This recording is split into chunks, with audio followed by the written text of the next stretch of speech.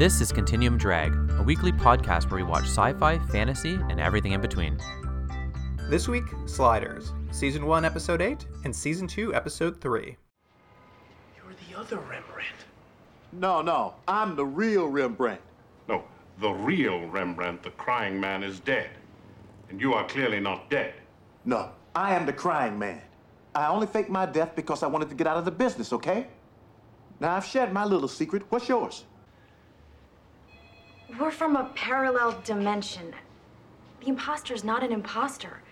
He's really you. Say what? Welcome to Continuum Drag, the podcast trapped on the astral plane.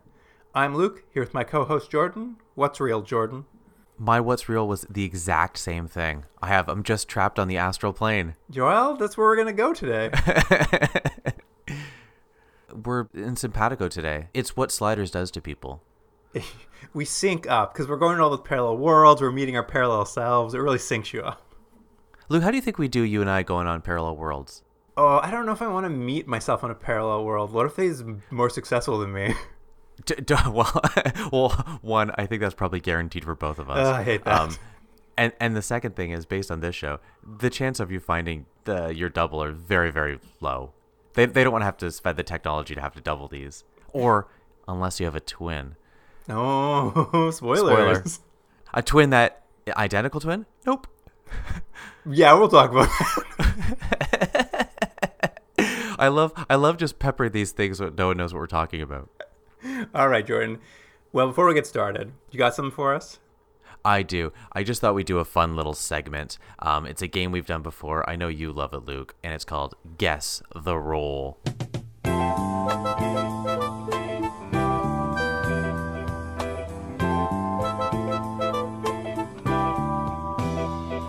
Oh, good. I love this game. And what it is I've just picked some random roles that the lead actors in our show have done in the past, and see if you can guess who did what based on just their appearance, on their past work, or anything like that. Off topic, but have you ever read the AV Club's random roles interviews? I have, yeah. Those are always so good. I like reading character actors being asked about like something they did like 30 years ago, and they're like, oh, I forgot about that. It is interesting, because it's a better thing than just like, hey, tell me about Indiana Jones one more time. It's like, Harrison Ford doesn't want to tell you about it. He doesn't care, you know? He's over it. He's over everything. Yeah, he's over everything. He just wants to fly one of his planes into the ground. Too soon. So what I've done is I actually picked 5 actors, and the 5th actor I just thought is a little bonus, because there's going to be an actress name. Now, I don't know her, and I don't know how to pronounce her name, but her name's Carrie Wooher? Wuhrer? Wuhrer. I don't know how you pronounce that. Wooher. Weir? I don't know. Anyways, for seasons 3, 4, and 5, she's going to be a major character. So she has actually more episodes than some of our cast members who are going to be leaving soon. So I thought I might as well add her in. So it's just a fun bonus that just to kind of throw a little bit of a wrench in this if it's too easy for you. Because I made it a little bit easier, so I think that you can actually get a good score on this. Oh, that's nice of you. So again, 5 actors. So just to remind you, you got your Jerry O'Connell, who plays Quinn Mallory. You have Sabrina Lloyd, who plays Wade Wells. You have Cleveland Derricks, who plays Rembrandt Brown. You have John, how does he pronounce his name? Rhys Davies? John Rhys Davies. He plays Professor Maximilian Arturo. And then again, this last actress who we haven't seen yet, but I'm assuming we will in a couple weeks, Carrie Wooher, who plays on the show. She'll be playing Maggie Beckett. Maggie Beckett. Look out. Maggie Beckett's coming. Wow. Yeah, that's what the promo sounded like on Fox. I think she's the one they replaced Sabrina Lloyd with when they said we need someone sexier. I think that's who she is. That makes sense. Yeah, so there you go. So we'll see if that's the case. All right. So again, 5 roles. The first role, this person played the role of Natalie Hurley in 45 episodes of Sports Night between 1998 and 2000. Do you remember that show, Sports Night? I do, and I happen to know that's Sabrina Lloyd because it's a very good show. Okay, so let's say that's your guess for the first one. We'll see how your score does at the end. I'm pretty sure when she was like disgracefully removed from Sliders, I think that's where she ended up, and I'm like, what an upgrade. That is an upgrade. If that's the case, I'm not saying you're right, but if that's the case, yes, it's a big upgrade. This person, and this only because this made me laugh, this person played the role of a kid at beach, also uncredited, In Police Academy 5, Assignment Miami Beach from 1988. It's got to be Jerry O'Connell, right? Okay, that's your second guess. Also, by the way, this title has way too many colons because it's Police Academy 5, Assignment, Miami Beach. That's got to be just a gag, right? Police Academy writers are like, this is hilarious. I don't know. I mean, it's as funny as probably Police Academy 5 is. Next one, the role of Charles in 19 episodes of the series Taya from 1993, which I was not familiar with. I'm surprised I'm not, because that was my time of just watching TV. Oh, I think this will be, how do you pronounce his name? Rembrandt? Oh, Cleveland Derricks? Yes, Cleveland Derricks, thank you. Okay. And the next role, we have the role of Denise Kullberg in the 1997 classic Anaconda. Oh, well, that's got to be Carrie Weir or whatever her name is. Okay. I didn't know she was in that movie. I only remember J-Lo and one of the Wilsons.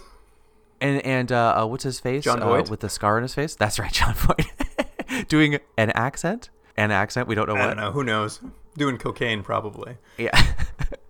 And finally, we have the role of Bouchard in Grizzly 2, The Predator from 1983. Now, you have one actor left, and that would be John Rhys Davies. Do you think yeah, it's got to be John Rhys Davies. And if that's true, I want to watch this Bear too. Okay. So, you, my friend, scored 5 out of 5. A first. Yes. 5 out of 5. And that's especially impressive because one of these actresses we haven't even seen. So it was Sabrina Lloyd in Sports Night. Jerry O'Connell did play the uncredited Kid at Beach in Police Academy 5, Assignment Miami Beach. Cleveland Derricks was playing the role of Charles in the series Taya, but I'm not familiar with that show. And Carrie Wooher did play Denise Kullberg in Anaconda, so for anyone, they should go back and watch her. I don't even know what she looks like. And then John Rhys Davies was in Grizzly 2, The Predator, which I love because, what do you think? Grizzly 1 is just probably Grizzly. Yeah.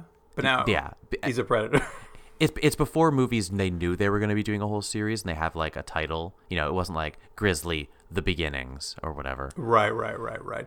But I mean, Grizzly 2 is a little different because Grizzly 1, the bear was a predator. Like, that's what a bear is. But in Grizzly 2, he's now a sexual predator.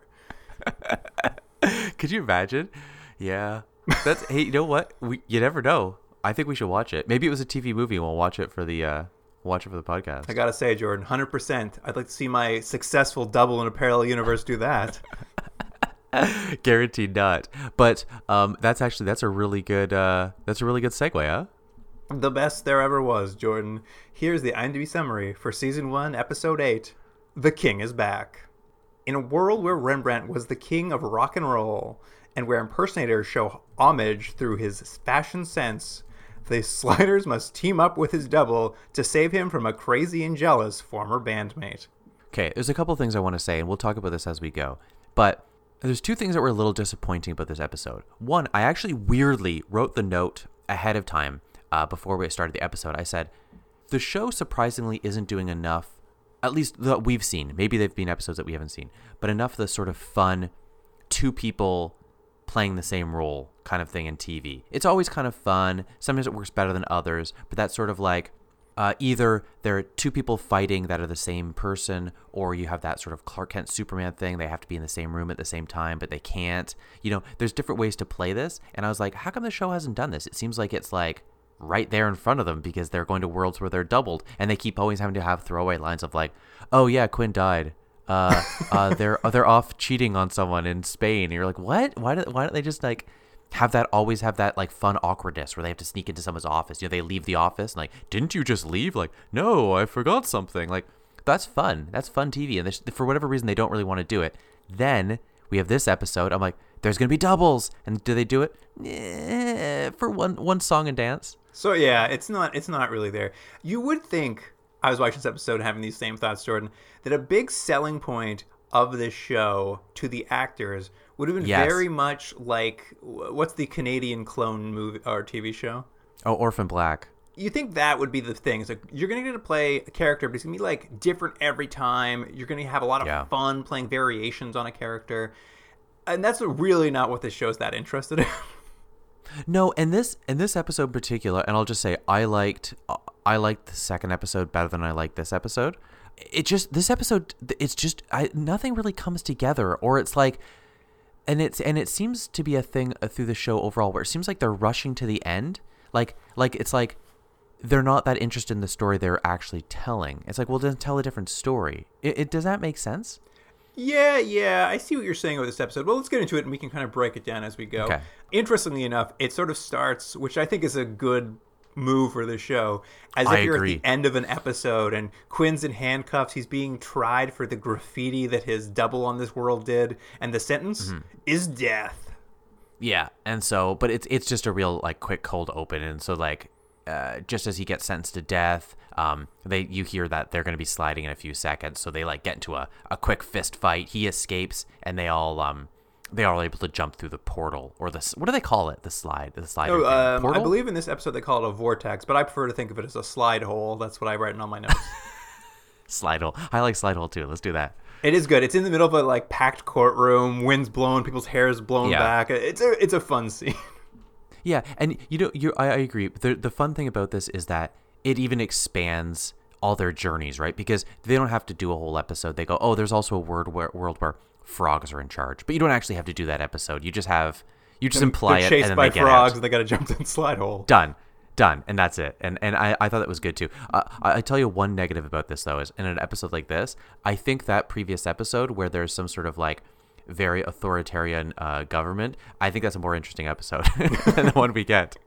Well, the next Earth they land on, they discover they've got 3 days for the next slide, a far more reasonable amount of days than we've seen previously. Yeah. What was the last one? It was like 6 weeks or something stupid like that. I think, wasn't there one they were there for like 3 months? Yeah, it's just dumb. Yeah, this is where it should be. It should be like a day or two, just so you can they can get their feet wet in the world, solve whatever problem it is, and then jump back out. That's reasonable. And when they sort of land, we're always looking to see what the big clue is going to be. They're not on their Earth. And I was so confused by sort of, because they're walking around, and as they walk around, everyone stops to point and laugh at Rembrandt. Not anything but point and laugh. That's correct. I know. It's weird because it doesn't make sense. to what the episode's it doesn't gonna make be. sense to what we learn. Yeah, because well, at first it just looks like they're laughing at all of them, and you think, are they dressed weird? Are they walking oddly? Is there something about their mannerisms? But what it is they're laughing at him because they think he is a Rembrandt impersonator who's apparently the most famous pop star He's of the all Elvis time. Presley of this world. Yeah, and they're laughing at him because he's doing such a good job or such a bad job, but what's weird about it too is like, even if it's funny, like you're like, oh, it'd be so weird to see like you're saying an Elvis impersonator just walking down the street looking and dressed entirely like Elvis. I don't know if the response would be, one, to just every single person you pass to laugh and point, and secondly, they make it very clear this is commonplace, that like a ton of people are dressed like this. So what are they laughing at? Well, it's just that if you saw an Elvis impersonator, you definitely like turn your head, but would you stop, point your finger directly in his face, and laugh hysterically? I think one person would. Would I think every single person that they pass? No. It was so weird. But yes, the big reveal is Rembrandt is a huge star on this Earth. So big that he's still the crying man on this Earth, but he also has garnered the King as a acronym, which I know. I like that. I like that they are, because they had already established the crying man, but someone was like, well, they have to know that he's like Elvis, so he's the king. I was like, okay, sure. good work. So there's no Elvis on this Earth, I take it? No, because there's no one to be listening to Rembrandt. At any rate, it has been 8 years since the death of the Rembrandt of this world, and apparently he died on a sponge fishing accident, and his body was never recovered. Oh, ominous. I know. But this is kind of what he's seeing. He's seeing a world where people are dressing like him, people love his music. It's all like a big thing. Like everyone, I think at some point they're like, oh, we just assume you're an impersonator because there's a convention in town in honor of the anniversary of his death or whatever. And a lot of this is given to us courtesy of what apparently is a recurring character, a very young Will Sasso. I know. It was weird because he looks, obviously very similar to his Mad TV days, which I think came out probably not too long after this, if not around that time. I don't know when Mad TV started, but yeah, it's funny because in the next episode which is weird because it's how many episodes do we have? It's at least a few after this. Well, this is season 1, and then we come back to season 2, and he's still playing an innkeeper in San Francisco. I know. I can't tell if that was just like they liked him and we're like, let's bring him back. Like, wouldn't it be funny if we also made him an innkeeper and made like some consistency in this world? Because at first I thought, did they block shoot this? But no, there's no way they did. I'm wondering now, because we're skipping a bunch of episodes, just watching the best ofs, maybe a bunch of these little characters, maybe they're always popping up and we just haven't watched enough to know. Who knows? We can't. That would be fun if you do see that consistencies in the world. But yeah, it is funny that he shows up twice. It was a thought I had in my head. There's a little bit of just like a mild complaint in the back of my head as I'm just like, if they're always going to San Francisco, why not just have a cast of characters who are like everyone in the pilot, like the guy from First Wave? Why isn't he just in every episode, but like as a different like a variation of that character? But I guess maybe they are starting to do that on the show. Like it seems maybe they do have like hidden characters who keep popping up. Well, yeah, who knows? Maybe every time if we go back to the university, I know I only say this because she was pretty prominent in one episode, which is Arturo's secretary. Maybe if they go back again, it will be the same secretary again with a different hairdo or something. I'm not sure. Well, we'll see. Well, we've got 85 episodes of this to watch, so we'll find out. I mean, we're only going to watch 7 of them. But... There you go. Close enough. 85. At any rate, what happens very quickly is a news report comes on after they check into their motel, and someone has captured home video footage of the 4 of them walking down the street. And of course, the news is reporting that Rembrandt, the king, the crying man, he's back. He's back alive. They can't believe it. And they're also, when they're watching the tape back, they're also speculating that maybe Quinn is Jim Morrison. And then Arturo's Pavarotti. Yeah, apparently the still living Pavarotti. They're like, and maybe this is Pavarotti. And my favorite part is they pan to Wade and they're like, we don't know who this is. Who knows? I'm like, what? What? Well, they couldn't think of any famous women. That's why. But here's what's weird about that. I didn't get what the joke was. Was the joke that, or maybe there's no joke, is it that they kind of look like these people? They were like, hey, these actors kind of look like these people, let's just mention it? Or is it that the news people, the news media are bad at their job because they just start thinking everyone is? I didn't know what was the joke there. I think the joke is like a tabloid headline you might see at the grocery store in 1980 where Elvis Presley lives, and then you might be like, right, and he's hanging out with Jim Morrison on the beach. And they're, they just looked at the actors like Jim Morrison kind of like, maybe you could say Jerry O'Connell could play him in a movie. And then, then they just take a cheap shot at John Rhys Davis and say, he's large. He's a large man, so he's Pavarotti. The writer's room just takes a cheap shot. And on a separate note, don't you always feel bad for an actor when they do stuff like that? Because they even have to have the line later on. He's like, I don't look like Pavarotti. But then they kill it. And by having him do a really bad stereotypical Italian accent. Yes. Did you love that part? He does. When he's asked if he's Pavarotti, he's just like, do I sound like Pavarotti? I'm an Englishman. Pavarotti is an Italian. And then he talks like Super Mario from the Mario Brother game. He's like, do I sound like this? Anyways, Luke, what did it sound like? A lot of A's at the end of every word. And let me just digress for a minute. There's another thing that comes up here, and I'm sure you noticed it, Luke, because I think we've discussed it before, which is Wade and Quinn. They sort of, for the beginning, the first episode we saw, sort of played up like, ooh, will they, won't they? They're two attractive heterosexual people. Maybe they will get together. And then they've sort of played it, and we thought they're guaranteed a couple because in one episode he's like drying her hair after she comes out of a shower, which seemed like a very intimate thing to do.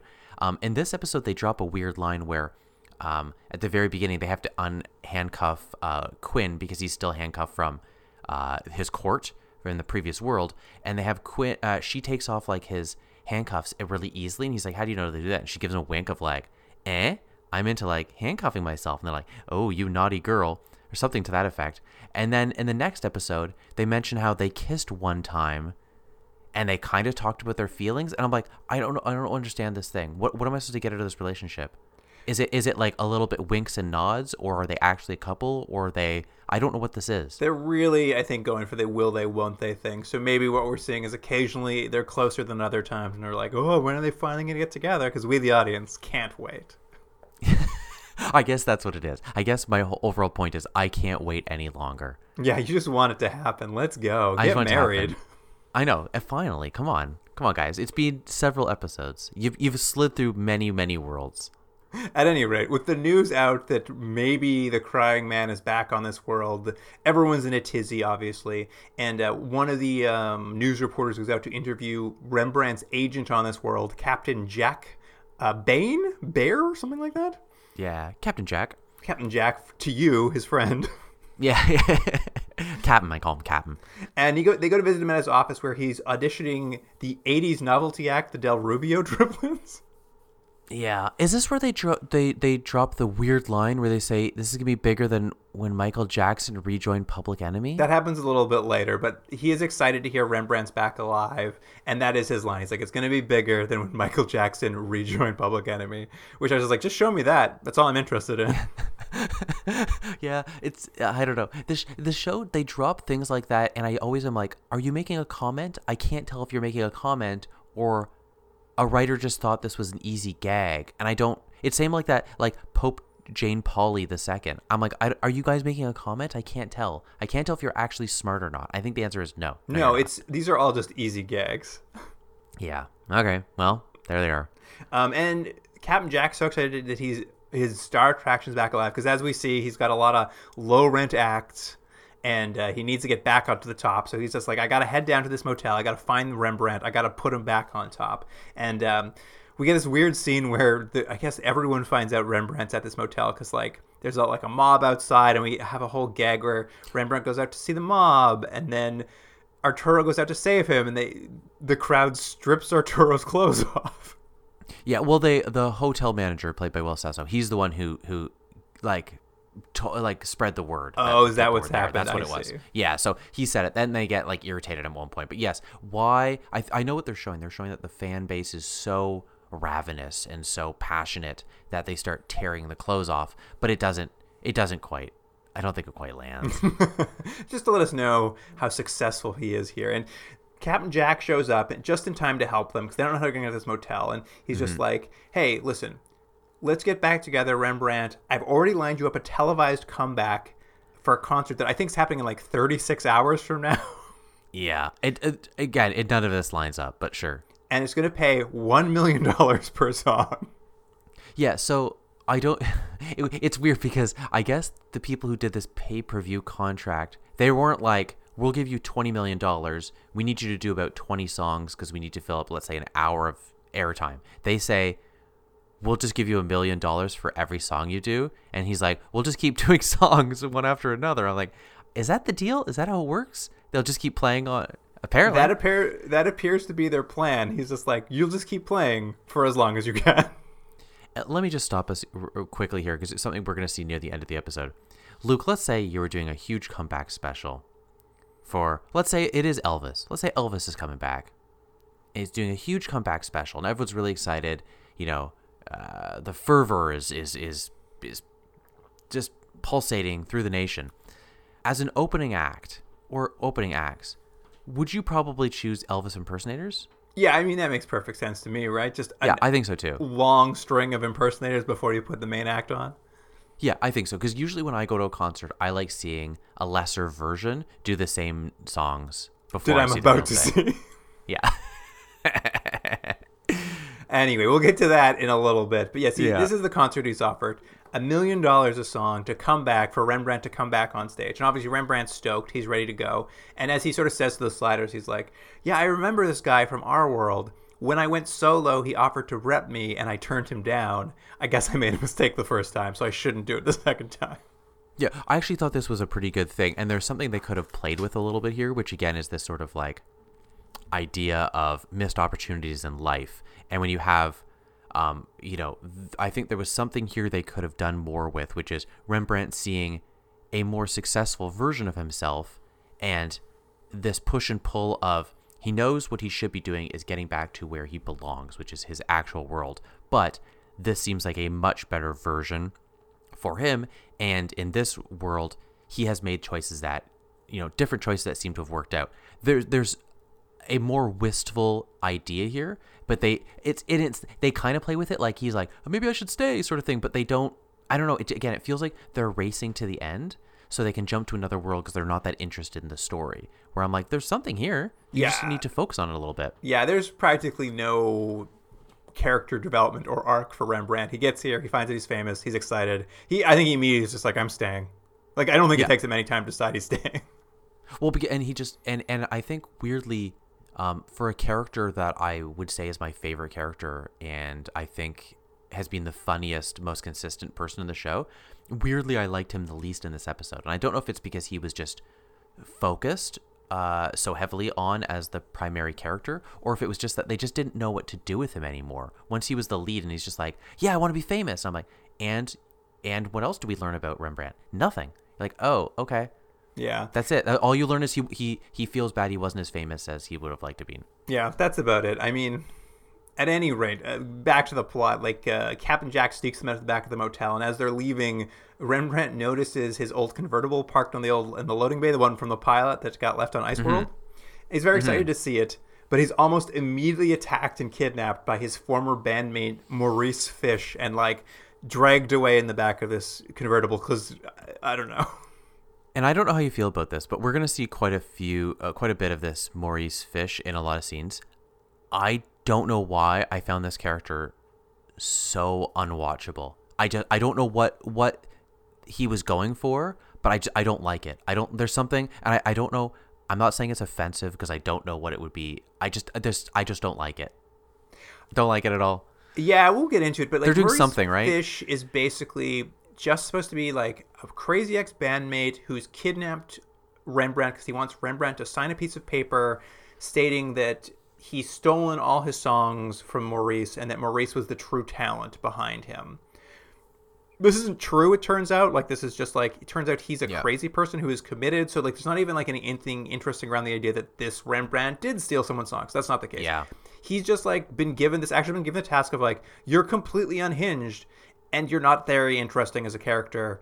And we just have to keep going back to you being like crazy. And, you know, he's doing the best that he can with it. He's at like 11 at all times. But I think you're right. Maybe that's what was kind of irritating me, is that there's probably something here they could have played with, which is, yes, you see that the other version of you was more successful, but the choices he made to become successful maybe weren't that honest, or he had sold his integrity a little bit to get there. And there, again, you could feel bad for this other guy, this Maurice guy, because if that was true, but it's not, it's just a stopgap before we get to the end of the episode. So this guy can like kind of like parade in front of him at 11 for a couple scenes, and I'm like, okay. Well, it's just mental illness to no effect. It's just mental illness as joke. Maybe that's what it was that kind of bothered me. I was just like, this is not good at all. Yeah. At any rate, with Rembrandt kidnapped with 36 hours of the concert, they're quite concerned. But Captain Jack won't call the cops about the abduction because Lindenberg, baby? I don't understand what that meant. No, I don't know either. They just throw out lines of something you kind of know about. You're like, I remember that, sort of. Like, anyways, moving on. I guess because the Lindenberg, did it die? Is that what happened? I don't know. Yeah, I only vaguely remember. I think it was abducted, and they were trying to get, I think, money for it, but the baby was already dead, I think. Yeah, it's just so weird. He's just like, should we call the cops? He's like, no, Lindenberg, baby. And then the camera turns and Arturo's like, he makes a good point. I'm like, what? What, Arturo? Does he make a good point? Yeah. And is it near here where we meet, we find out that the real Rembrandt is alive? Yes, well, this is just it. Is Quinn happened to see the license plate on the cars that drove away. Cry Baby is the license plate. Yeah. And he's able to use a computer to like backtrack the license plate to its owner, Maurice Fish. And at this exact moment, for some reason, Rembrandt of this world, who had been living in a cabin in the woods after faking his own death, has decided to come back to town just to find out what the hubbub is about. Well, he basically is like, they're saying the real Rembrandt's coming back, and he's like, how could the real Rembrandt be coming back? Yes, I have faked my death and have been living in hiding for 8 or 9 years, but this is enough to bring me out. Which, again, didn't quite work. Like, what it really should have been is, what happens later, we're going to find out, is it should just be the money. It should just be that whatever it is, he's now living in a part where he's not as happy with his choice because he got used to a certain lifestyle. He sees the amount of money that he can make, and it's like, that's going to be the turn. But it's not. It's like, I'm just kind of curious. Yeah, he's just a little curious. So he comes back, And, they're all excited to see Rembrandt, but it's not Rembrandt, it's his double. And we, the audience, know it's not Rembrandt because the actors don't look the same.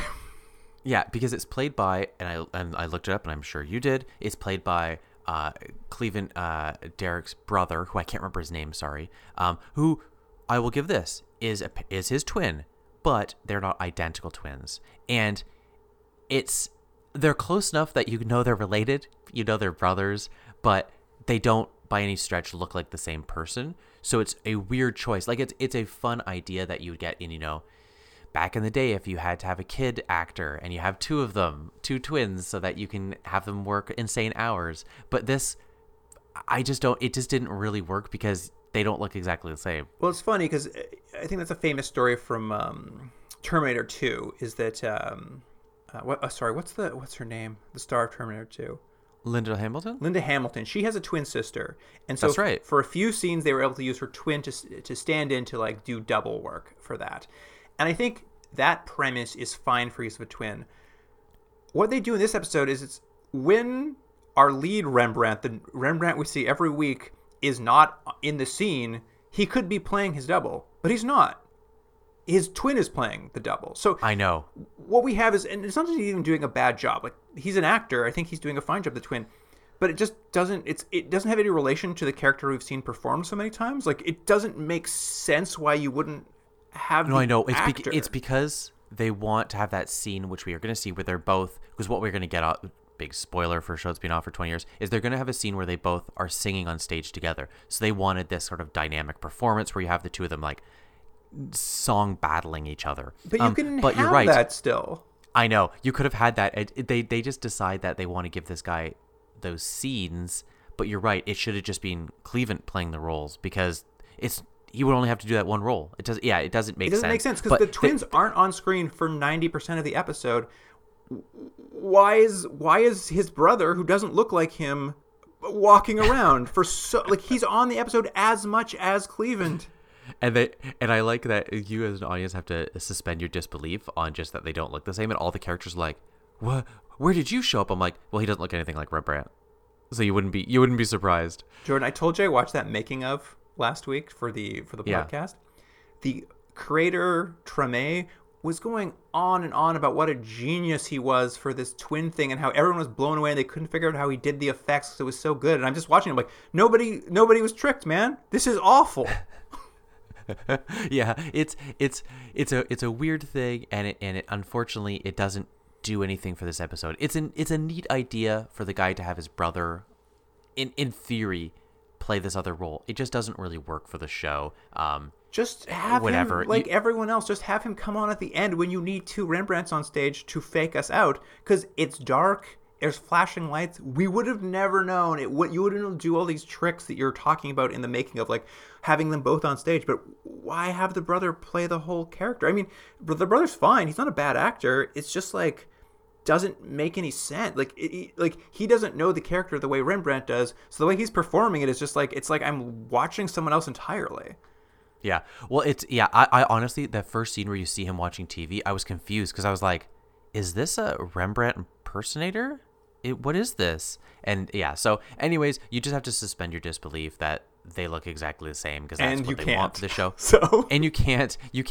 But again, it's really going to be to not much effect because he's now going to come back. Now the concert's on. The concert. I like that Rembrandt. As Captain Jack knows and everyone else knows, Rembrandt is still missing. They go ahead with the show. Not only go ahead with the show, it's on. That's the thing is. Basically, Rembrandt comes back. They explain to him how parallel this double Rembrandt comes in. They explain to him how parallel universes work. He's like, whatever, I don't care. And they're like, well, that's let's just say that's a response everyone has because I know why. Because they don't want to spend time every episode having someone take the time is to convince someone, and show them a series of things that make them convinced that this is true. So every episode, everyone's very blasé about it. They're like, yeah, okay, makes sense to me. You're like, okay, sure. And they tell this double Rembrandt that their Rembrandt has been kidnapped by a Maurice Fish, and he's like, uh-oh, I had that guy committed to a mental institution, and he hates me now. He's definitely going to kill your Rembrandt. And they're like, well, good news. I pulled his address out of the computer database, so let's go. And Jordan, Where do they go with the address they think their friend is being held hostage at. I'm trying to look at my notes. Do they go? I'll tell you where they go, Jordan. They go Where do they straight go? to the concert that's currently in progress live on television. They just go right there, and what we get to see is that these, like you said, impersonators are just on. Captain Jack's running the show as if, I don't know what his plan is, because Rembrandt's not going to show up. He's kidnapped. Well, it seems like the plan is every time they have to delay, they put on another impersonator, and apparently the crowd is fine for that. But how does Captain Jack think the show's ever, like, Rembrandt's gone? I know, it doesn't make any sense. Well, this episode is such a mess because they want to do a bunch of stuff, but I don't even know what they want to do. Is the whole point to learn that Rembrandt should have learned that his life is fine? Is the point that his double on this world should have learned that he should have appreciated what he had? Is it that there's no point. How There's money is no- evil? There's no point to any of this. So There's you no just point. go stuff happening, and I'm like, oh, this is bad, guys. And let me just say, we knew that from the beginning of the show when we were doing the very preliminary research about Sliders. Was this producer Tracy Treme? I want to do all these great ideas and all this stuff for the first season, and then Fox didn't want me to, and they wanted a more action show and stuff. I was like, I think I'm on Fox's side because these aren't ideas. There's no great idea here. Like, this is not, I hate to say it's not always the same, but the granddad of them all, this is not Star Trek Next Generation that had great ideas and then thought of a plot around it. There is no idea here. It's not even a fun episode, really. No. I mean, anyway, my point here, too, at this weird concert that's happening, is we see this concert in progress, and none of it makes any sense. Like, what is happening? How's it in progress? What does Captain Jack think is going to happen? Who knows? And then the Sliders take Captain Jack aside, and they're like, Captain Jack, we just stopped by to tell you we've got the address for Rembrandt. And I was just like, that's why you came here? Yeah. That's probably a rewrite thing where they're like, oh, wait, there's a hole we have to fill there. It doesn't make sense why they would have gone there in any way, shape, or form. And then they leave and they go to the next spot, and you're like, all right, they're going to get on with the show. And the next spot is a house Fish used to live at, where they meet a woman who maybe Rembrandt knows. Like, it's never clear. Like, it's Maurice's it's his ex-wife. It's Maurice's ex-wife, and Rembrandt knew her because it was his old band member. So he had a tangential relationship with this woman. But they keep playing it like the two actors playing it are doing a fine job, and they're playing it like maybe they have a romantic history too. But it's all just there to fill another 5 minutes of a show that they run out of ideas like 15 minutes ago, because they're like, oh, well, here's his address. If you go here, you'll find him. I'm like, what did I just watch? Yeah, so they go to the ex-wife for some reason, and I guess she confirms that he is unstable. And they get a new address. That's right. They get another address. They go to the next place. It's a spooky basement where he's holding Rembrandt hostage. We've been back here a couple times with the episode. He's always there menacing him at 11, as you said. But, they immediately overwhelm Morris Fish and save Rembrandt. Do you think this would have been a better episode if the tension was, for whatever reason, there's this big concert, and they have to do the concert for reasons, I don't know what those might be, and the whole episode is them trying to find Rembrandt because they need him to perform and pretend to be his self because they're going to die or something. Is that a better episode, or is it worse? It's a little maybe more concise. I mean, at least has clearer stakes anyway. Well, that's true. At any rate, very easily overwhelm Maurice Fish. They get him out of there, and one of the let me say really quick, the thing I like, though, you're saying they overwhelm Maurice Fish, and then you have Wade and Arturo go, let's get him out of there, and they take him up the stairs. I'm like, where are they taking him? Is this a citizen's arrest? But they never speak about it, but they just need him out of the room. So, like, they're taking him somewhere? They just leave him on the street, I think. I honestly don't think they do anything about him. It does lead to maybe the best scene. I think the best scene of the episode for me, anyway, is where Rembrandt and his double finally meet. Yeah, of course. And they have a nice conversation, actually, about how when he sees him, I think Rembrandt's double was skeptical of parallel universes, but as soon as he sees himself, he's like, okay, well, this is true. And he's like, I see the difference between us. It's like, you're still really hungry. Like, you've been striving, you've been trying to make it work. He's like, I had my fill of success. I quit this because I tasted it all. I was overwhelmed by it, and I had to back away. And he's just like, but you didn't get that, man. I think would have driven me crazy too. And he basically offers, he's like, you can take over my life. I do want you to have it, actually. I'm going to go back to living the way I was, and I want you to have this. Like, you need this now, and I want you to have it. And I was like, there's a sweet idea here. Here's something interesting happening. Like, we're finally into a twig of an idea, but it's really only happening in this scene. Yeah. So basically he says, like you said, I'll go back, you go do the show. Rembrandt goes, and him and his friends are at the concert, and he's like, I'm going to do the show. And he basically says to them, I'm staying. And they're all kind of like fine with it. They're all like, it's okay. We like you. This is probably the world you should be at. So they're like, I guess he's going to do the concert. So he goes out to a rapturous crowd. They love it. He starts doing his numbers. They love it. And again, maybe there's a plot there where it could have been that he's not the performer they thought he was, but that's not what it is. Like, he's great. I have a question for you about this whole thing. And I think it has something to do with the fact that this show hates the fun and games of their own ideas. Mm-hmm. But Rembrandt landed here. I think they said they're here for 6 days. It all seems to be happening in about a 24-hour period of time, almost like 48 hours. Rembrandt's double became successful and wrote hundreds of new songs. Rembrandt is getting up to perform, knows none of those songs, hasn't learned them, has had no time to learn them. I'm like, what is he going to do when he gets out there? He doesn't know any of the songs. They do sort of drop a line earlier on with Captain Jack where he's just like, you can do this song and this song and this song. And the guy's like, yeah, I know these. And he's sort of mentioning his old songs. I think they're implying he's going to do just the one Rembrandt knows. I know, yes, it doesn't make sense because he would have missed, who knows, 20 years of hits. But whatever, he's doing his songs. It's just like, that would have been the fun and games of just like, this guy needs to learn these songs. Like, that would have been a fun scene of him having to learn 20 years of songs he didn't write. Again, would it have been a better episode if he came out and the crowd didn't like him? I guess it didn't matter. They're so excited that he's back that no matter what he did, they would be happy. Anyway, none of that matters at all. He goes out there, crowd's loving it, it's going great. The Rembrandt from this world drops by just to say, tip his hat and watch kind of the new Rembrandt take over. And he's talking to Sliders. He's like, he's doing a good job out there. And I think Wade, I probably says it. She's like, I admire you, double Rembrandt. If someone offered me $1 million a song, I sure wouldn't walk away from it. And like, as soon as they say $1 million a song, his head like spins around. He's like, $1 million a song? Which again, didn't really make sense because he just had a conversation that like, he sort of realized money and fame and everything wasn't enough for him, and he had enough of it, and it didn't satisfy him in the way that he wanted it to. But then suddenly this is enough money that's a turn for him, because what we're going to get is he's like, what? And then he leaves, and then while Rembrandt's singing, this Rembrandt comes out. Again, you can tell the difference in them because they don't look the same, and they both sort of do competing songs, but it's the same song, but they're competing, like doing one better. I will say, the double Rembrandt is more of a showman. He does a better job.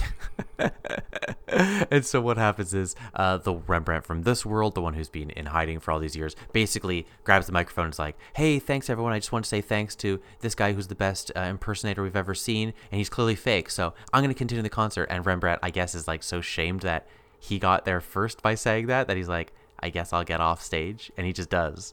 It is funny. I really had me wondering. I'm just like, why does this $1 million song, I get it, $1 million song, that's a lot of money. But he'd still be wildly wealthy. He was the most successful performer on Earth. Even if he faked his death, certainly he's still wildly wealthy. Like, he's clearly taken it and put it in somewhere, right? Yeah. So I know, it doesn't make sense. He probably has like hundreds of millions, but he's like, but that 20 million I might make. The 20 songs I'm going to sing tonight. That really put me over the top. So yeah, so Rembrandt's like, I guess I'm done. And he goes on, and just as they're going to slide out, he's like, well, I guess that's the end of this. Yeah, they try to comfort him by saying, maybe he'll be even more famous on the next world. And then we like hard cut to the next world they slide to, and they're selling ice creams in crowns because they're the kings of ice cream. Yeah, which doesn't make any sense. It's stupid. But don't you think there could have been a great learning episode for Rembrandt here, where maybe he learns what he's been striving for all this time is not what he wants, and he could have grown as a character, and then this is not his major character point going forward, that he wants to be famous, because like I think we're beyond that now. There's all kinds of better shows. You've been bringing up like possible alternate plots. Mm-hmm. I like also, when I was watching this, was writing my own plot for it, because I'm like, you're going to do the double, you've got a fake dead Rembrandt, all this stuff. And even it's up to a point where, remember when he gets kidnapped, we cut, I think from the moment he gets kidnapped, we cut to that house in the forest where double Rembrandt's watching the TV. And I thought for sure what was happening was the fake dead Rembrandt on this world had Rembrandt kidnapped to find out who he was, why he was there, stealing his like legacy from him. And I thought it was going to be a thing where the two of them like get to know each other and they get to see how their lives went different. And then you could do these scenes where he's like, I want you to take over for me. Like, I think it's going to be, it'd be good for you. And he teaches him his songs and they learn like the history he had on this planet. And they go back and you could still even do the dumb gag at the end where the reveal is that like, no matter which Rembrandt you are, you're greedy for $1 million a song and he loses it or something. But it was just like, to have the nemesis be this ex-bandmate who's just like comically insane. Like there's no stakes, there's nothing interesting at play. No, it's a waste of an episode, and I'm glad that you and I both disliked it. I actually thought I liked it more before we started talking about it, and I'm realizing now I liked it a lot less than I did. Right. Well, we'll move on to the next episode, Jillian of the Spirits, which I think is a better episode. I mean, it's still Sliders, but I think it's a better episode than this one, which I think this was just a mess of an episode. I mean, we are fortunately jumping to season 2, so That's right. We're leaving season 1 behind, which was full of a lot of lowlights. And you're right, Yeah. A little glimmer of hope here at the beginning of season 3, or season 2. Here's the IMDb summary for season 2, episode 3, Jillian of the Spirits. Look, what is this astral plane? Well, in Theosophy, it's thought to be the next level above the tangible world. Kind of like another dimension. Okay. Now, if this lightning surge, if it carried him there, would now sliding out of here bring him back? Might be my only chance, Rembrandt. In a world where technology has been banned after the event at Hiroshima, the Sliders must find a way to fix the timer that was damaged by lightning. Quinn doesn't fully materialize and must accompany his friends in a ghost-like state in the astral plane. And that truncated summary was courtesy of Mark D. Snyder. Thanks, Mark D. Snyder. I have a question for you, Luke. So you said it in the synopsis there. We're going to learn it about halfway, maybe more than halfway through the episode, that the society they're in is a bit of a, not quite a Luddite society, but like they're very cautious about new technologies, so they adopt them very slowly in this world. And the reason they do is because after the Hiroshima bombing, it has made people very wary of technology. Now, did you like that they told you about Hiroshima and that's the reason it went on? Because in previous episodes, we had this sort of thing where they're like, oh, the women run the society because of A, B, and C happened. Like, I always kind of think, like, I don't need this back history. I just think it's a fun idea and let's go with it, because the more you delve into it, the less it makes sense. That's how I feel. But what did you think? Did you like that they made it like definitive start to this movement in the culture? I found it less offensive, or like not offensive in that it was offensive to people. It's just offensive to my brain more than. Yeah. I found it less upsetting only in that what it was is they didn't go into a lot of detail. Just like after Hiroshima, we basically saw we could push ourselves to apocalypse in 30 seconds. Like we're right there. Like we've gotten too smart, and that basically we decided to put the brakes on technology. And then all of that is probably how they've done this. And I think they've selected Hiroshima, obviously for the big reasons of it was a horrific event, but also because they want it to be 1950s world. So it kind of also buys them the explanation for why everyone's dressed like they're a swinger in the 1950s. Yeah. And does it work, though, if how this has worked? Is it just the United States that is decided, or is it all of Western culture? Is it the all of the world? Is it specific places? Well, that's where things get into a little bit of trouble, because it seems like it's the whole world. But Yes, they keep it does. referencing American, like, the Senate decided this, and all of a sudden I'm like, well, the Senate doesn't decide for the world. Like, I think a problem of this show, and I think it's, a problem we encounter a lot, is just like, it's so America-centric that they can't expand that explanation beyond their own borders. So it starts making less and less sense when everything's instituted by, like, the American government said this, so that's why we do it. I'm like, well, American government doesn't run the world. Yeah, I know. It's just typical of television. But yes, that's why I almost, me personally, I don't know if I even like them mentioning this sort of like Hiroshima or whatever, because I'm just like, it doesn't make sense. So just like, don't talk about it. I just think I like it not weirder. I like it when it's a little bit more nebulous, because I know they can't fill those plot holes. So don't even bother. Yeah, of the ones they've done so far, this one was I found the least offensive to my brain, as I've stated previously. But you're not wrong. Like, if you stop to think about it, you'd be like, well, I don't know if it would actually stop anything, but okay. Like, I don't know how their trade works, but regardless. But we're going to start with them in the forest, a nice Vancouver forest. It's rainy. They're on Rain World, Jordan. They're on Rain World. Yeah. They somehow all have rain outfits. I guess they got it at some point. And it's similar to the last episode. It's the cold opening. They're just getting out of a world. It's just about to zap. Not to zap. It's just about to open. And they're all like, that was wet and terrible. What's about to open? The slide hole. Oh, there we go. and the slide hole opens. They all jump through. Quinn's last. As he jumps through, he gets zapped by lightning, it looks like. Is he hit by lightning, or is... No, the slide hole. The slide hole is hit by lightning. It's enough that the timer, communicator, whatever thing does, we're going to find out, it gets like melted, essentially. And he gets zapped. Yeah, short circuits. He gets zapped. You're like, oh no, Quinn gets zapped. We go to the world they've popped in, which we're going to find. And you're saying it's like 1950s world. They're all there. Where's Quinn? He's not there, except he's off in the distance. He's like, hey guys, it's me, it's Quinn. And they can't hear him. They can't see him.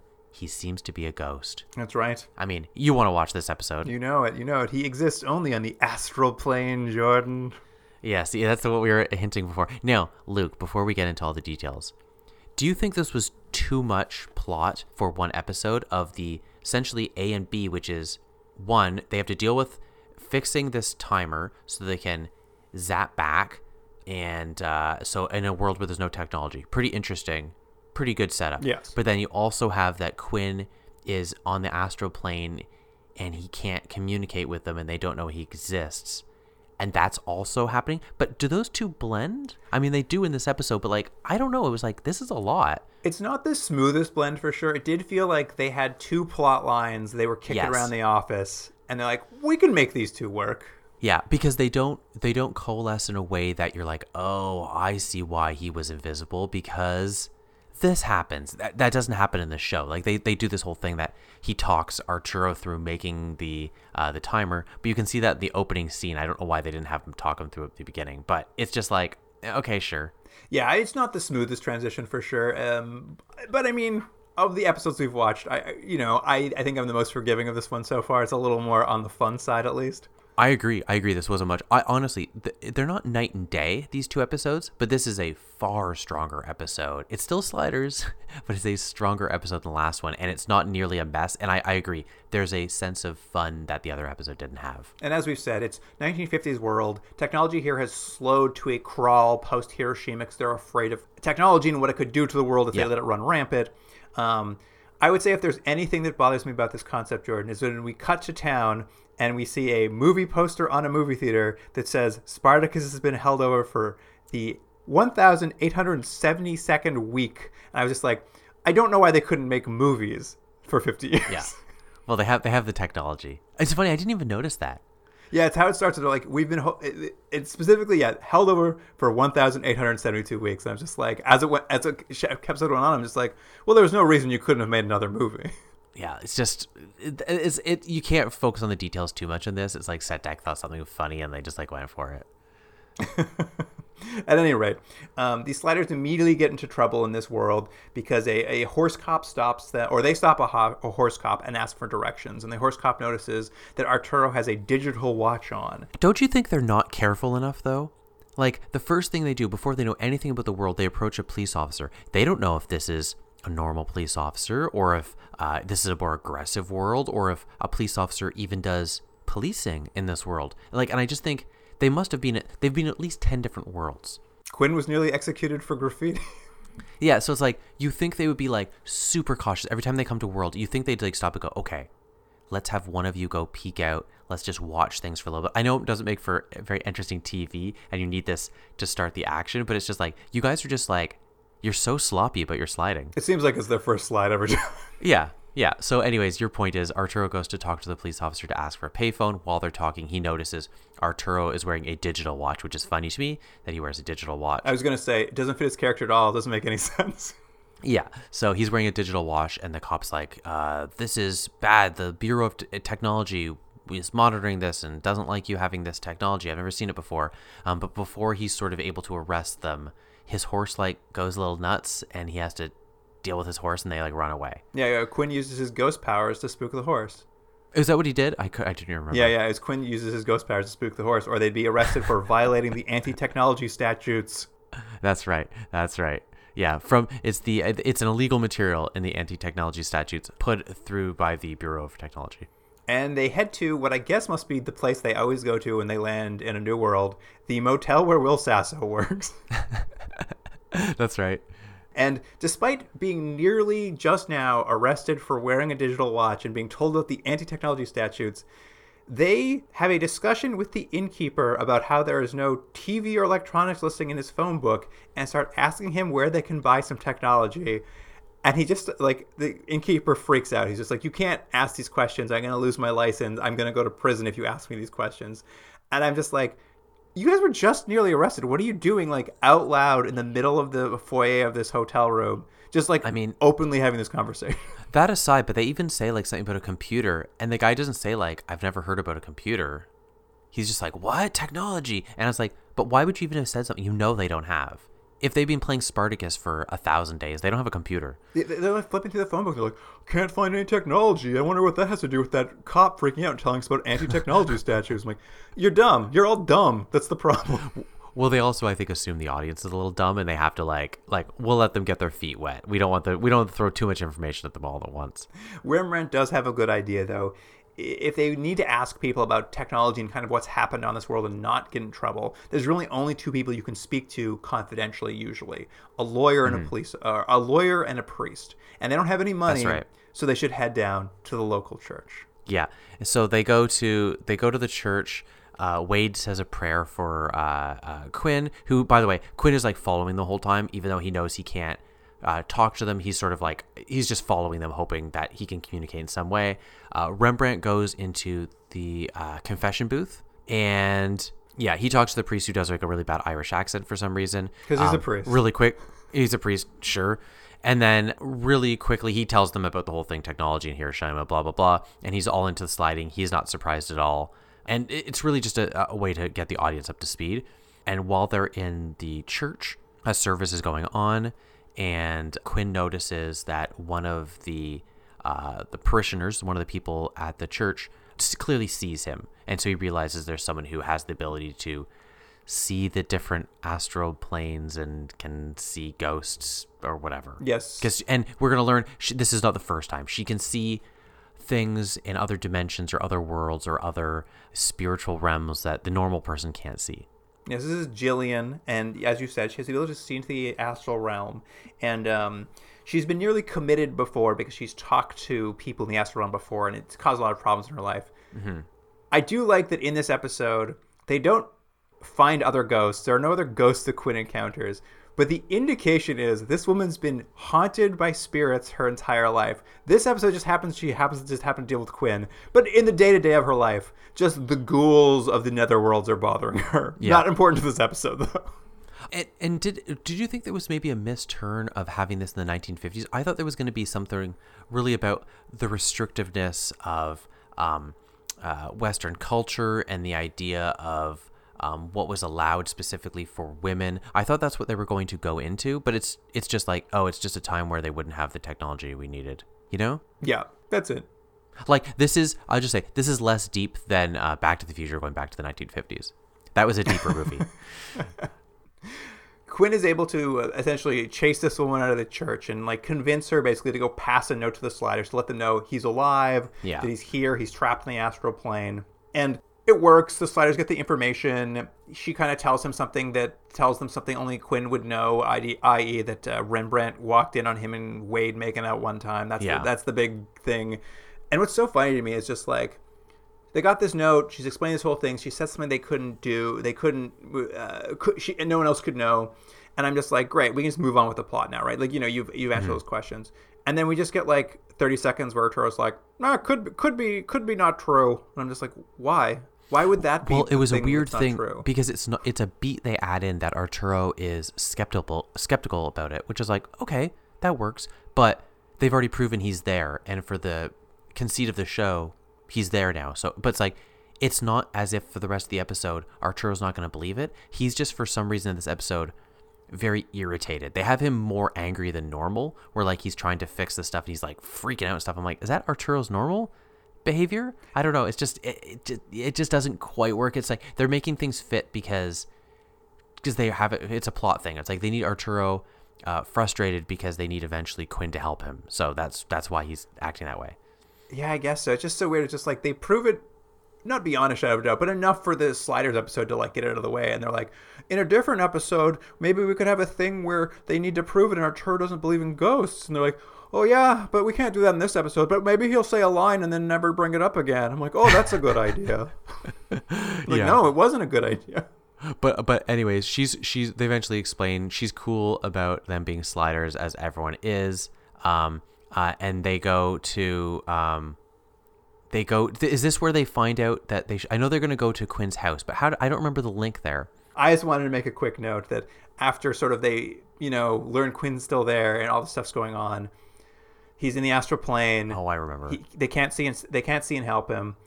And, you're just like, well, now they've got two problems to solve. Him on the astral plane and fixing the timer. But before they leave the church, Rembrandt says, well, maybe when we slide, he can just jump in the hole and we'll fix it. And they're like, yeah, probably. That'll probably fix it. And that's the end. It's the end of discussions on how to get him out of the astral plane.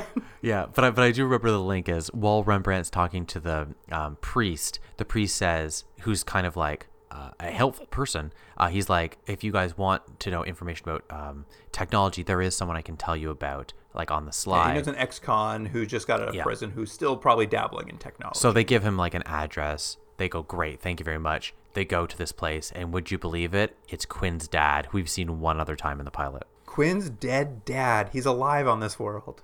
Yeah. Do you think the actor was just such a nice guy? They're like, let's keep bringing him back? I assume he was just available in Vancouver.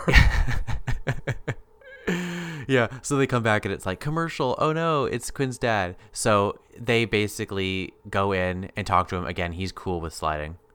Yeah, well, on this world, his son Quinn was also a genius here. Oh, my gosh. It made me laugh and laugh and laugh. And what did he die of? He died of polio, Jordan. See, now you as a viewer realize, oh no, there's something bad about not adopting these technologies. They would have had the polio vaccine, but they didn't. They didn't get to the 1950s. And Quinn somehow reached the age of when he was about in his 20s and then got polio. And after Quinn died, his dad was lobbying the Congress to withdraw the anti-technology statutes, which is, again, where it gets confusing, because if the whole world's agreed to it, you can't just get Congress to pull them back. It doesn't matter. And that's why he kind of ended up going to prison. And now he's out, but he still has a little treasure trove of little technology bits they might be able to use to fix that timer. Which is also where the digital watch comes back into it, because they needed someone to be wearing a digital watch because they take a microchip out of it to fix the timer with. Yeah, they're just like, he wears a digital watch, done. But because Arturo is only theoretical sliding genius man, I don't know what his job is. He's a professor. He doesn't quite know how to fix the timer. And if Quinn were there, he could explain to him that he needs to reverse the polarities. But Quinn's not there. He's invisible in the astral realm. So he can't quite fix the timer. I mean, there's something to be said about the idea is not a bad idea, which is we've seen and we've established that Quinn is a bit of a genius because he created the machine that is the slider machine. And so I get that Arturo wouldn't be that as good at it, but it just is like, it's so clearly telegraphed for the audience what needs to happen. You're like, well, he's a ghost. He's just going to talk through Jillian and tell him how to fix the thing. But it's like, there's no stakes to that. They just like leave it and then they wait till the end of the episode to do this. It's like, okay, great. I'm glad we wasted time watching Arturo get frustrated. Yeah, I mean, it's just him getting really frustrated. I can't believe you only know it as the slide machine, Jordan. Well, the slide hole. Sorry, slide hole. No, that's what they jump into. The slide machine has a name. What is it? That's the slide holio. Well done. Slide holio. It's the great slide holio. But yes, you're right. Arturo's frustrated. He can't fix it. Quinn's frustrated because he can't explain what he's doing wrong. So Quinn tracks down Jillian. I don't know how he tracks her down, but he finds her working at the 50s diner. Yeah. That's not a themed diner in this world. It's just a regular diner. I thought the exact same thing. It's just a diner. And so she works. It's the thing you, which again is kind of a fun thing. And I think they maybe should have just had this be the episode, like almost like just a Quinn episode of him trying to get back with his friends when he's astroplaning, but they have jammed it in as one of the plot lines. So these fun scenes of like, you know, you've seen it like Ghost or whatever the thing is, where the person's talking to the ghost spectral figure and they don't want to let everyone else know. There's a lot of like, shh, stop talking, you're bothering me, which is always kind of just a fun thing. They don't play it that much. They do a couple scenes of it, but this is, he comes back, he talks to her, he's like, I need your help. She doesn't want to help him, but then he like gains her confidence by essentially showing that this bully girl who's mean for no reason has stolen money, and he's able to look in her purse and show that she did in fact steal the money. Thus, he's on her side and she wants to help him. That's basically what the scene is. This whole scene is insane to me because you're right. What it is Quinn shows up and starts bothering her at work, and she has to like talk to someone who's not there. But they start the scene with this bully girl who's buying a hamburger or something. Who's mean for no Jillian reason at the cash register. And, well, she's not mean for no reason. She's there to mock her mental illness that she perceives. Like, she's like, oh, I hear you're mentally ill. And as Jillian has said, this has been a problem for her. But she doesn't walk away to talk to Quinn around the corner. She literally turns around at the cashier and just starts talking to nobody in front of the entire restaurant. I'm just like, you're not helping your case at all. And while she's talking to invisible Quinn, this girl steals like $300 out of the register and walks away. And then Jillian's boss comes out and she's just like, what happened to all the money in the till, Jillian? Did you leave the till open? And she's just like, I just walked away. I just left it open and walked away from the till. Is there a problem, boss? And she's like, yeah, you're going to have to pay me back this money you owe me. And of course, this is where Quinn goes and like looks in the purse and finds the money and like saves the day. Basically, he's just like, I didn't steal the money. See, it's in the purse. But like, well, you're still fired. You left the till open and walked away. No, she's not, because they found the money back, Luke. They found the money. The boss takes the bad girl who stole the money back to her office to call her mom. And as she's walking away, Jillian turns around. She's like, well, Quinn, I guess I owe you one now. Hey, boss, I'm leaving early for no reason. Bye. And I'm just like, she's fired. Fire her. Fire this woman right now. Jillian's a terrible employee. Barring Luke, her sight into the astral realm, fire her. She found the money. Why would you fire her? I don't understand. So, Jordan, you just leave the till open, you allow $300 to get stolen, and then as soon as you happen to find the culprit, you're like, I'm leaving early now, boss. I'm on your side. I've just been a jerk. Yeah. I know. The point is, I'm so mad. The point is she has to leave. It's just classic Sliders, though, where they set up things and they don't want to. It's as if no one ever stopped and said, but should we figure out how this makes a little more sense? It's just like, no, it's fine. Move on. It's fine. It's move on. And I would say, if you watch Sliders and you just let it wash over you and you don't pay as much attention as sadly you and I are, you can just get, a lot of this can just, as I say, just wash over you. You won't really think about it because you're like, yeah, it's fun. And when the episodes are moving at a good clip, you kind of forget about it. But when they're quite bad, like the last episode, it's hard not to get fixated on these boring things because the episode's so dumb. So you're like, well, why would this happen? Why would this happen? Because it's more interesting than the episode that's being presented.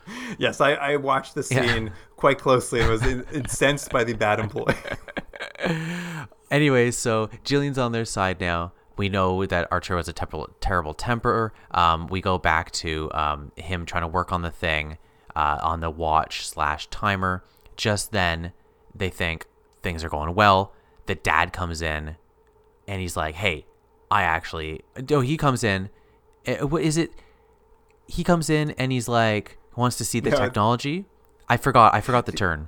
The anti-technology agents raid the house and steal. They're like, hey, we heard there's technology here. They are going to arrest Arturo and the Sliders, and the dad's like, don't arrest them. It was me. I was working on the timer. So they take the timer. Right. He's Spartacus. They arrest Quinn's dad and they drive away. And just as Quinn and Jillian are pulling up to the house, they see it all happening. So they follow the agents back to the, I think I've got it written down here, the Bayside Power and Electrical Company. That's right. And Quinn's like, I'm going to use my ghost powers to sneak in there and see what's happening to my dad and the timer. And he goes in and he discovers that Quinn's dad is actually scamming the Sliders. He works for the Bayside Electrical Company, who are, I guess they got him out of prison early, so now he's their employee. And essentially, they're trying to gather as much technology as they can because they're using their political power to lobby the technology statues to go away, and they want to have all the technology they can so when it goes away, they'll have a leg up in the market.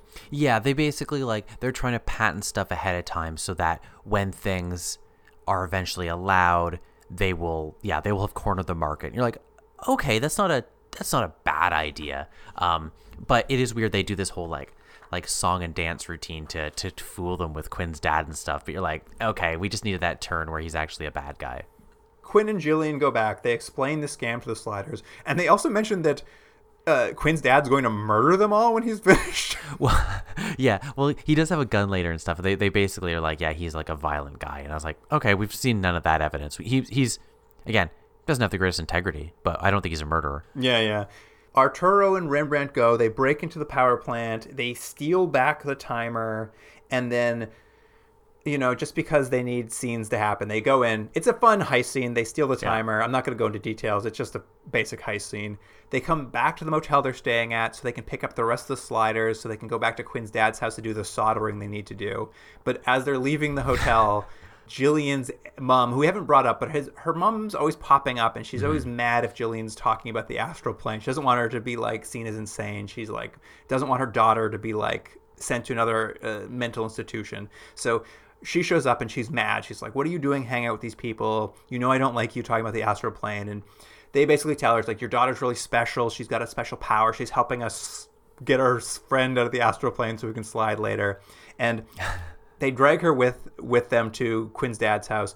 And I mean, she doesn't have much of a character, but I did appreciate they have a sequence here where like they can't finish soldering it because they don't have anything small enough to like finish the soldering job. So the mom gives them her like hat pin so they can finish the soldering job, showing that she has faith in her daughter. Like, it's a nice moment. I mean, in an episode that's like not earning any of these moments, but it is a nice moment seeing that like Jillian's mom, like, well, they could have seeded a few things with the mom a little bit better during the episode. It's a moment of time because they have, as we said, kind of two episodes that are jamming together that don't quite work, so there isn't enough time given to either one. So the scenes you could have had the mom being harsh, and then have her this turn where you realize, yes, she does love her daughter, and the reason she's acting this way is because she's worried about her, not because she's a bad person. They don't quite earn that, but it is a sweet scene where you're like, they got that, they look at each other and you realize, oh yes, they love each other. It's just, society has hurt them and blah blah blah, and I do like though that it's that pin and it's just Arturo, just the whole episode. I would love to just see a compilation of just him sitting over that thing just yelling.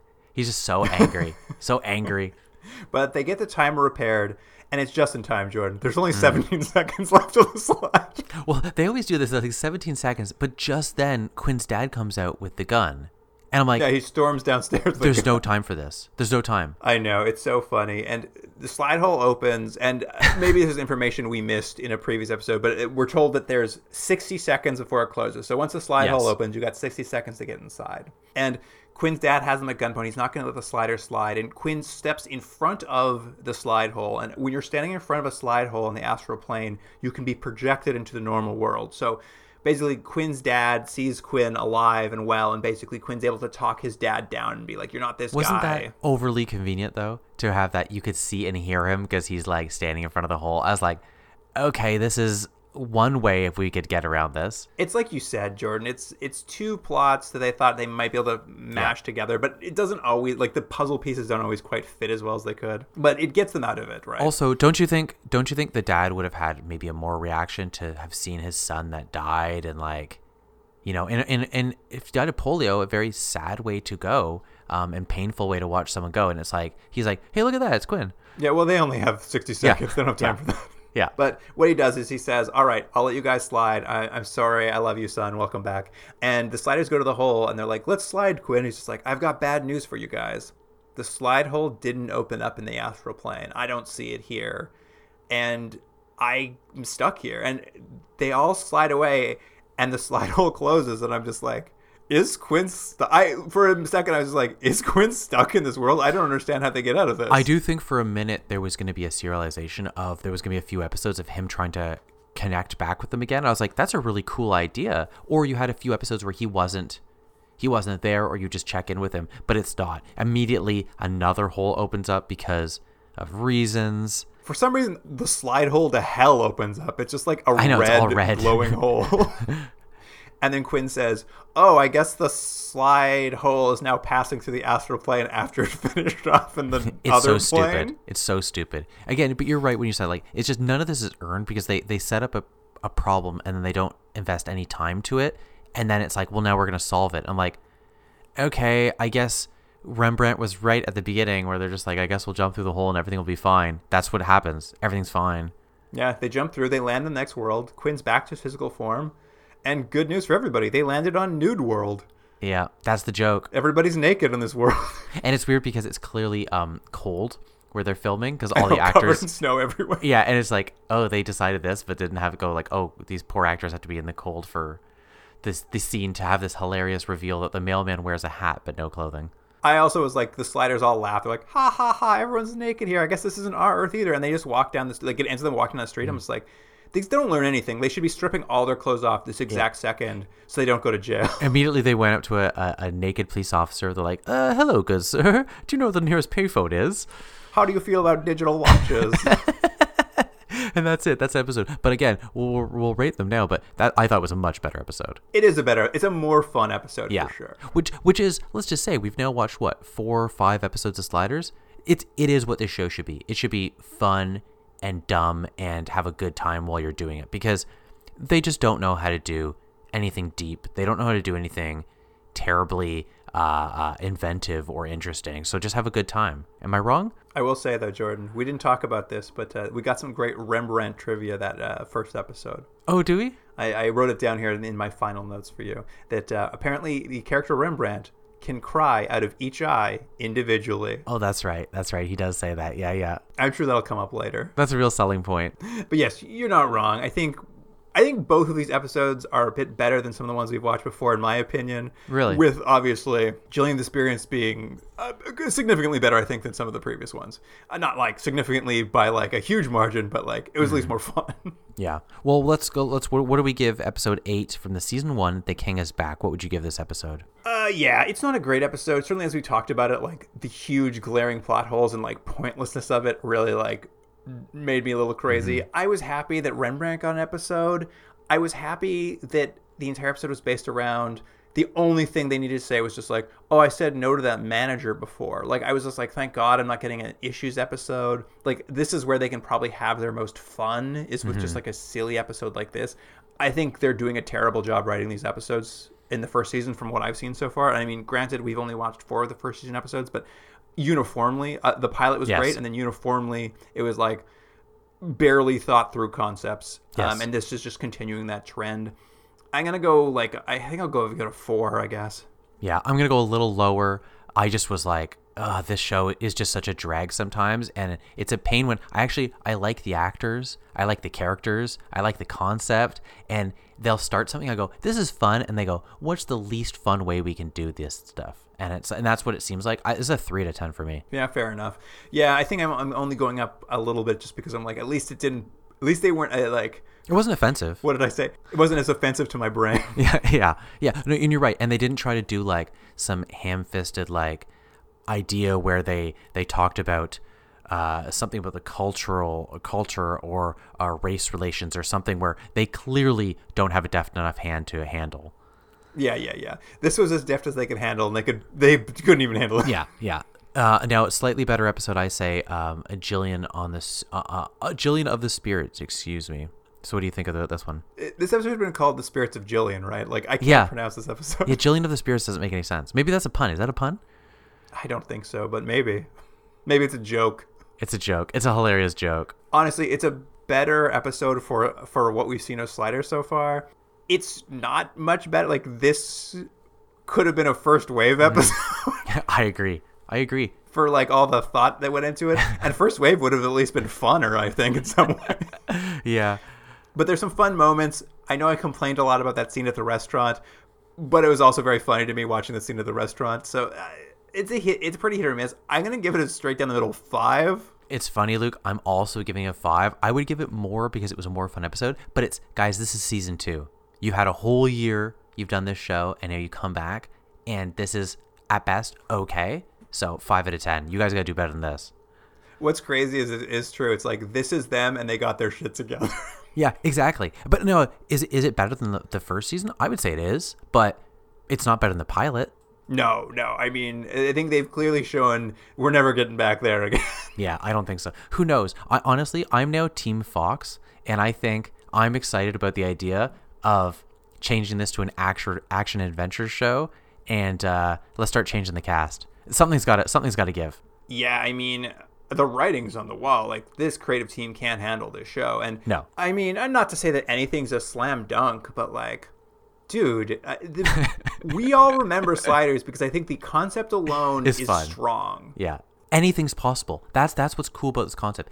Anything's is possible. It can be as simple or as complicated or mundane or as crazy. Anything. It could be anything and everything in between. And they're just like, what if Rembrandt was famous? I'm like, oh, okay, crazy. Like, do you do anything with it? Nope. No, well, like you said, you couldn't figure out why you didn't like Maurice Fish, the character who abducted him. And I think it's just a combination of it's like a pointless character that like it just doesn't make any sense. Like, it's just they needed Rembrandt to be out of the episode for 15 minutes, so that's what they chose to do. Like, it could have been anything. Yeah. It could be a flat tire. Could have been a flat tire. Well, Jordan, we're now 3 podcasts into Sliders, which means we're going to check that old escape pod and see if we're going to Let's do it. take the old easy way out, if you will. I don't think we are. I will punch these numbers into the Continuum Drag computer, and we'll see where we are. No, I think we're still ahead. I think the pilot and the first couple episodes were strong, or at least our ratings were high enough to keep us going.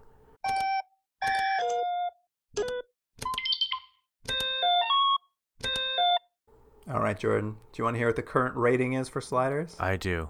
It is 5.05. Oh my gosh, Sliders, you are right on the edge, my friend. It is 0.05 away from the escape pod. It's a bad show, I think. I know. Oh, and can I say something really quick? The second season, did you notice, well, one, the opening has changed slightly to show some clips from the first season. They don't go, Sliders. They didn't do it. Oh, yeah, I did make a note of that. So they only whispered Sliders for one season, but that's all I remember about it. That's all anyone remembers. Again, this show, you guys, it's not a very good show, and I hope it gets better for our sake for having to watch it, but it might not, and without some major changes, this is just kind of like a not very good show, which I remembered fondly too. I watched it, I thought it was fun, but it's just I was young and dumb, I guess. Yeah, I'm shocked. I'm shocked to see how colored by nostalgia the show is. I'm watching it and I'm just like, this is terrible. Yeah. Well, if that doesn't tell you we should watch more episodes, nothing will. So more next week. I mean, yeah, we'll be back. We're going to watch 2 more episodes. I mean, from this point on, we're going to have to check the escape pod every podcast episode. It's so close to falling off the edge. It's crazy to me. I can't believe it. Yeah. It's just they've been really bad. Really, really bad. And these are the best episodes we're picking. Well, yeah, from the algorithm we've designed to pick the best 3 episodes of every season. And I will admit there's been some hiccups with that algorithm, but like nonetheless, I think we've done pretty well picking the good ones, and this is Rough City. Yeah, it is Rough City. Anyways, let's see what the rest of season 2 has to offer next time. Well, if you at home are like, no, you've missed the best episodes, you really need to go back and watch this episode of season 1, you have the chance to make that happen because we have bonus episodes for charity. What it is a little initiative we've got where you make a charity donation to a list of charities on our website as selected by past guests. We ask for a donation of $50. That's the suggested donation, though. Give to what your means allow. We won't hold it against you. We all know we live different lives in this world. My parallel slider is so rich. He's just riding down on a gold water slide right now. That's what he's doing. He's not we were making talking his about podcast. that before we recorded. Would our alternate versions be much more successful than us? The answer is yes. Yes, they would. Every world. Every world. We just talked about that on the show. You know that, right? No, we talked about it also off there, too. I know. Okay. Luke, we can't stop talking about sliders. Off there, on there. But yes, if you make a donation to bonus episodes of charity, you can select any episode of a show that we took the the escape pod out of. Anything, any series we never finished the entire breadth of. And when it comes to these best of series, that leaves a lot of episodes, Yeah, a lot of does. episodes of Sliders, a lot of episodes of First Wave. So you could pick any one of those that we missed, pay a little bit of money to charity, do a nice deed for somebody. send us the receipt, and we'll do a bonus episode for you. We've done a couple Tech Wars. People know how this works. Yeah. At any rate, go to the website, continuumdrag.podbean.com, or check our social media. There's links in our bios there. You can learn all about it. And, of course, if you need more information, you need me to explain this better than I'm doing right now, you can email us at continuumdrag@gmail.com, and I'll give you more information. And that's it. And that's another week. Yeah. In the meantime, if you want to see some clips from yeah. Sliders, Yeah. you can go to our social media. I forgot how we do at this. Continuum Drag is the handle there. And that's on Instagram, Twitter, and Facebook. And I don't know, email Jordan about what you think his parallel slide lives would be like at the email address, continuumdrag@gmail.com. That wraps it up for this episode, though. Thank you for joining us, listener. And Jordan, I will slide you next week. Nice. All right, the slide hole. See you then.